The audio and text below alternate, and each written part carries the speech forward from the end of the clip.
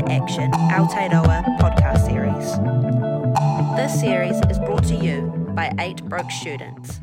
Say hello, everyone. Kia ora, I'm Hayley. Hi, my name's Maddie. And I'm Lauren. Kia ora, I'm Joe. I'm Bridget. Kia ora, I'm Brianna. Hello, I'm Chris. Kia ora, I'm William. And kia ora koutou. Hello everyone, I'm Dr. Elspeth Tilley. We're all from the Creativity in the Community class at Te Kununga ki Puruhuroa or Massey University. We hope you enjoy our Climate Change Theatre Action podcasts.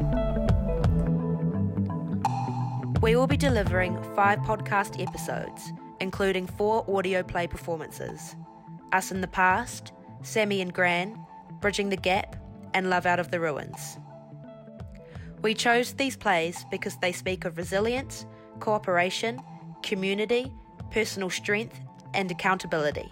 These are the key ideals that we believe will guide us out of the current climate crisis and pave a way towards a brighter, more sustainable future. We are turning these ideals into action by raising awareness and funds for Parakori, an Aotearoa-based organisation which aims to educate and advocate from a Māori worldview for a world without waste. If you would like to donate, please head over to www.parakori.maori.nz/donate. Without further ado, sit back, relax, and enjoy the podcast.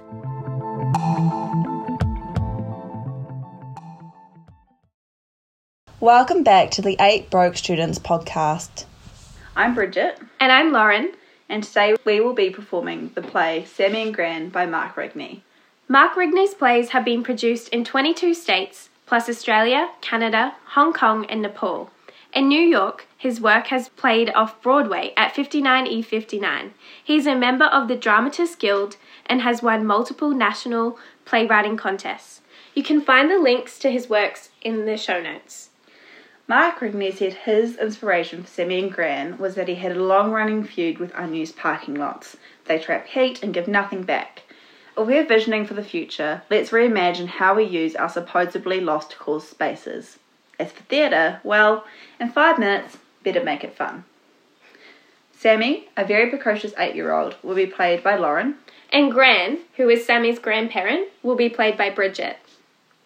We hope you enjoy.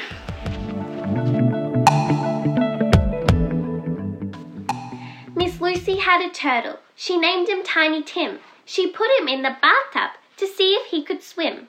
Except, I don't get it. I mean, even an exclusively terrestrial turtle, if it had to, in an emergency, it could swim, right? Sammy, there are no emergencies around here. Now, it's story time. Are we ready? How come you always get to choose? Once upon a time, there was a magical kingdom where everyone was innately happy. Objection! Honey, are we reading or not? Can I say my objections first? How many do you have? 3 so far. All right, but then we read.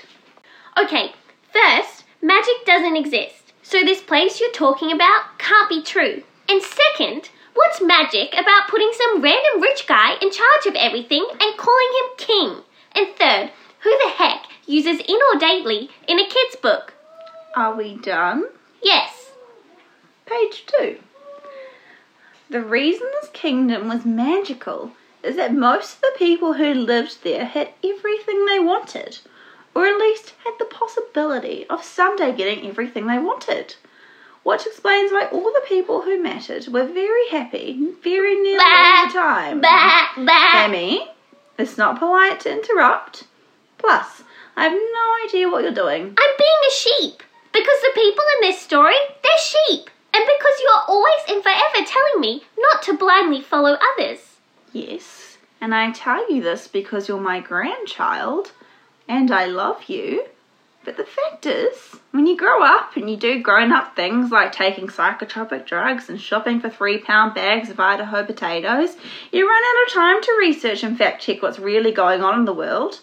So you pick a name or a faction or a party and you just go with it. Now, page 3. The happy people in the magical kingdom were kept distracted by all manner of fabulous entertainments, including... No, stop! This book! First, there's no plot, and second, it's trying to deny that we live in a dynamic world. Trust me, hun, nobody's saying wants to live in a dynamic world. Okay, but you know Cousin Eddie, the one with the farm pond? Everybody thinks all he does is cast for bluegill and spit nasty plugs of tobacco into his triple nasty Tennessee Titans solo cup. But you know what he's really been doing all these years? Hand to God, I have no idea. Dreaming up a better mousetrap, which in this case means a brand new business model. Are we talking about the same Cousin Eddie? When he's not reciting Wendell Berry or communing with nature, Eddie is a seriously talented contractor. Hard to believe, I know. So, to explain, let me lay down some bars. Now, Eddie had a notion about the rising of the ocean, so he took in all the facts, didn't listen to the rumors. If you fall for the rumors, that's a cancer, that's a tumor. Now, people say he's lazy, kind of hazy, kind of crazy, but he kept on with his vision, making chains of endless daisies while he dreamed his plan of action, made sure it had some traction, and now I'm out of breath. Just breathe and go. So Eddie called his buddy, said this idea is kind of muddy, but it's also kind of muddy. Then they drove to the mall on a hot summer's day, and they sat in Eddie's car. No AC, no shade. And Eddie says, guys, what we're feeling is the future. This heat is like a suture. I'm a newborn climate booster, and parking lots of trouble. The heat, it's like a bubble, so let's turn it into rubble, because there's money to be made with a pond or a glade, or planting trees for shade. Then the heat sink is gone, and our temps go down, and we'll still have parking lots all over town, but they can be smaller and appropriate size. As we plan better cities, get smart, get wise, as our Green New Deal keeps our eyes on the prize. Hun, you're not making any sense. The way it all works is a buyback plan, where Eddie does the labor and the feds cut a check. It's kinda low tech. We the people get the perks, we the people stay cool, as Eddie puts to work what we should have learned in school. And that's a hop, skip, and a jump. Ta-da! Child, the government doesn't pay people to rip up perfectly good parking lots. The government has lots of buyback programs. Refrigerators, for one, free on. We need parking lots. Gran, even at the holidays, Christmas, they're half empty. You're getting too old for your 8-year-old britches. No, but I'll tell you one thing this future voter is done with. Stories where the world never changes. But this book, this is my favourite. Ever since I was a girl, younger than you. Gran, I love you, and I get that for your entire generation, this was the book. But at this point now today, I just helped Eddie get a meeting with our congressional rep. So things are changing, right? And you can either lead, follow, or get out of the way. All I know for sure is that right now, it's story time. But this time, you get to pick. This one. Once upon a time, around the world did roll. It's hard to bend the future, but it's good to have a goal.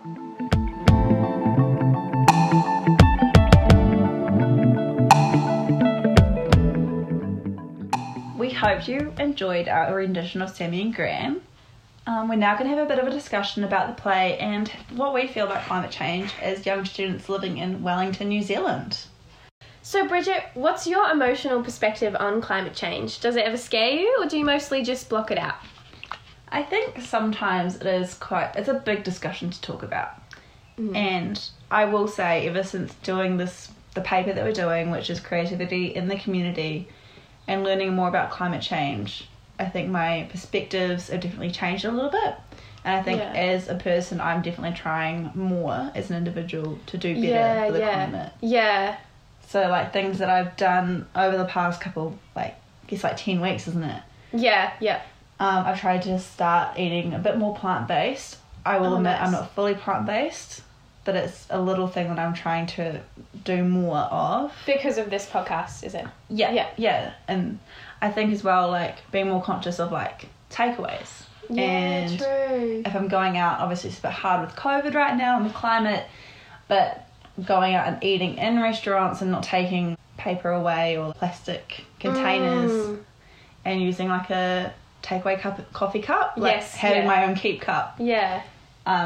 I found that really to be beneficial, I think. Yeah. And making sure I'm actually washing my recycling and putting it in the recycling and not being lazy. I've actually started doing that. Yeah. I used to just put all my paper and stuff in the bin, but now I'm like, Lauren, just put it in the recycling bin. It's not that hard. Yeah. Like. But yeah, I think for me, the biggest change with this is kind of like, I definitely just found climate change so daunting. Like, you have all the scary videos and the the world's gonna be destroyed by 2050, and you hear all these things about sea level rise, and I kind of just, it's so scary and multi-pronged that it's kind of, I just used to block it out kind of, because I'm like, I don't want to hear this, it's so negative, it's scary.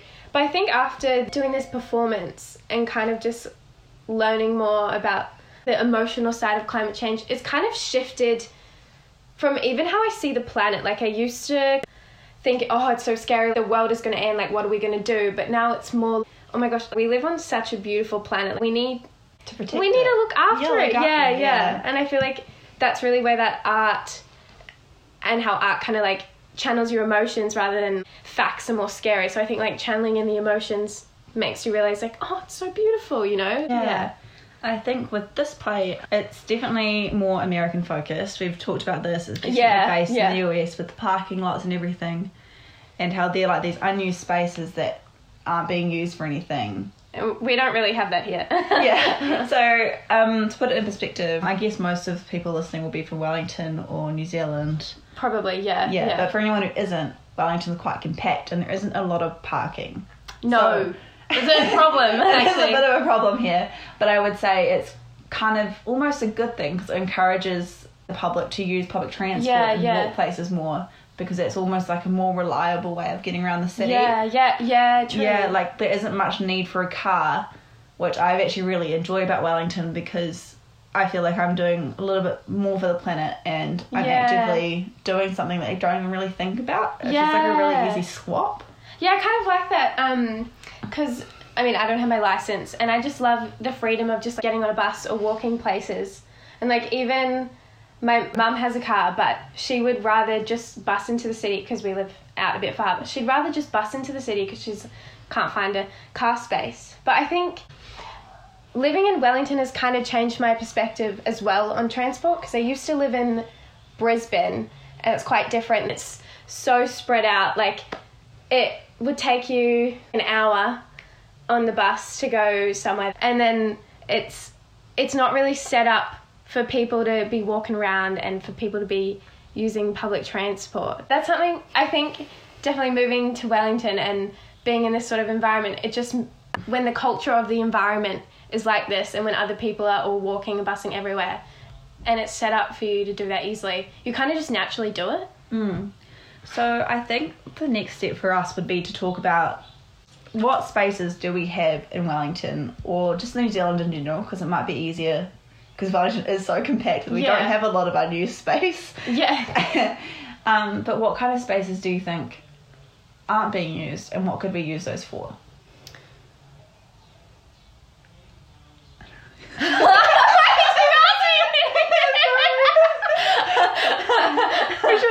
That was such a good question, though. Yeah. But I don't know. I don't know either. Maybe that's something we could get some feedback from our audience about. Yeah. That was a really good question. I was just like, and you... I guess, like, I would say, like, what I see a lot is, like, these blank spaces. It's not particularly in Wellington, but I'm from Hawke's Bay, which is a lot smaller and a lot more spread out. Yeah. And there's just a lot of blank lots or empty shops. Yeah. That true, yeah. That's probably coming from a small town. Yeah. But, like, they could definitely be... And what I have seen actually happening is they're turning into community spaces. Oh, cute. Which I think is really important. Yeah. They're becoming, like, community venues or places for people to gather, which I think definitely goes along with a lot of the other plays that we're talking about, particularly with Love Out of the Ruins. Yeah. And having these community spaces for people to come together and just do things together. Okay, Bridget, actually, what you just said reminded me of something in Wellington, actually. You know that charity organisation Everybody Eats that I volunteer for sometimes?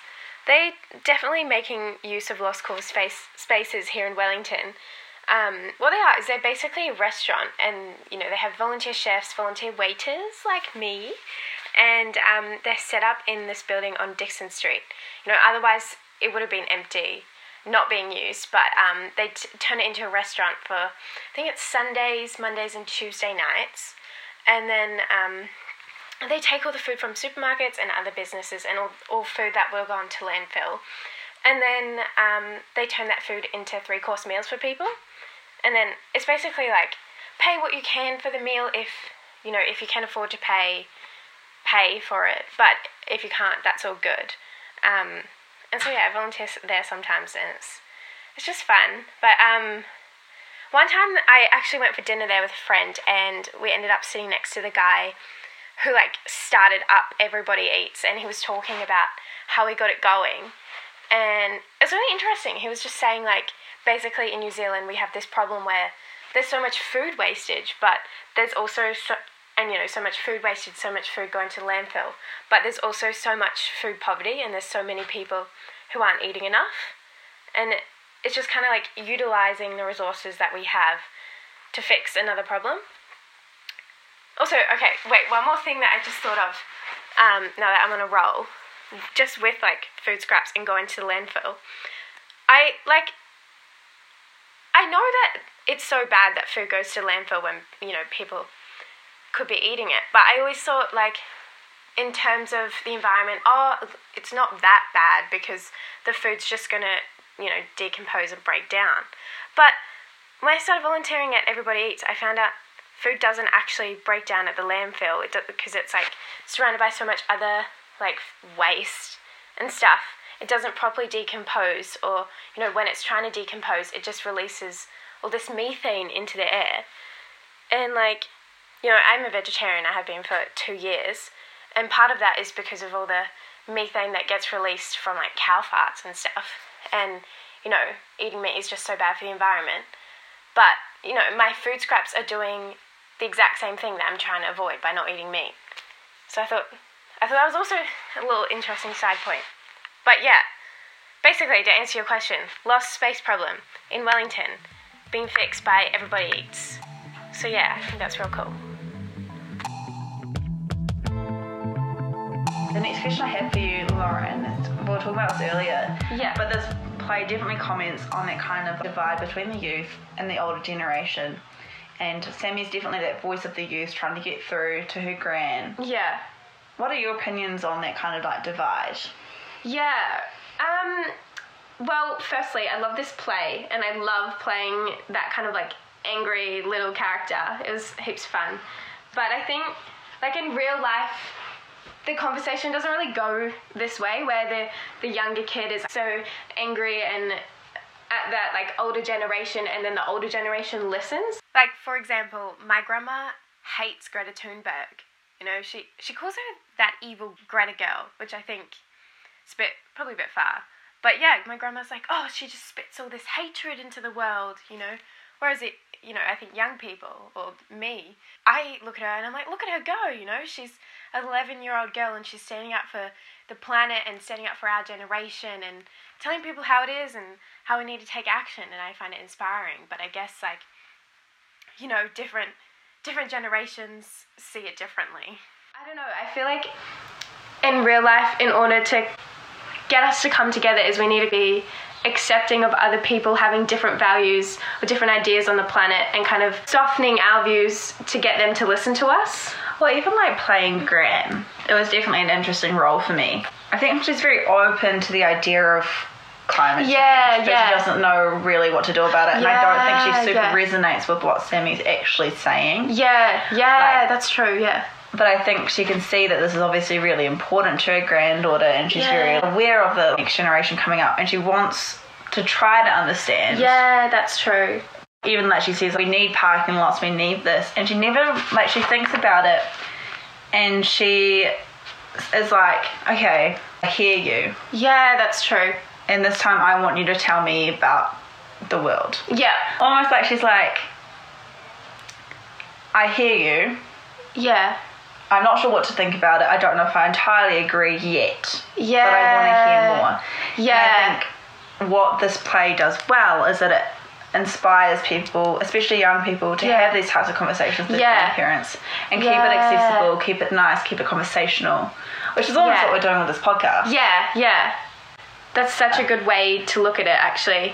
I think for something that's such a big issue like climate change, we just need to be open to all these different perspectives. And I think that's what art brings. Yeah. When you bring art to the conversation, it makes it accessible to a wider audience. Yeah. I think art opens up your emotions and makes you connect with people, and that's a great way to then get people to listen. And it also puts you into another person's shoes. Yeah, true. You are with that character at that moment. You're invested in that character. Yeah. And their story. And their story. And it might not change your perspective. Yeah.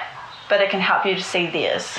And I think that's the most important thing, is just we need to be looking at other people's perspectives more. Yeah, and I think the most important thing to take away from this is that, yes, climate change can seem like this huge issue that we have to tackle right now. And we do. Yeah. But it doesn't have to be so big. You can do these little things every day. Maybe taking the bus instead of driving. Or, eating in instead of taking away. Those really simple things. Washing your cans and actually putting them in the recycling. Yes. I think that's... And just joining together with other people. And just talking about it. Yeah. Just listening to what other people are doing, going along to things, going to climate strikes, just using your voice. And using your ears. Yeah. Well, I think that pretty much wraps it up. Thank you so much for listening, everybody. And remember to send some money to our partner, Parakore, through the Give a Little link. And we'll see you next time. Bye.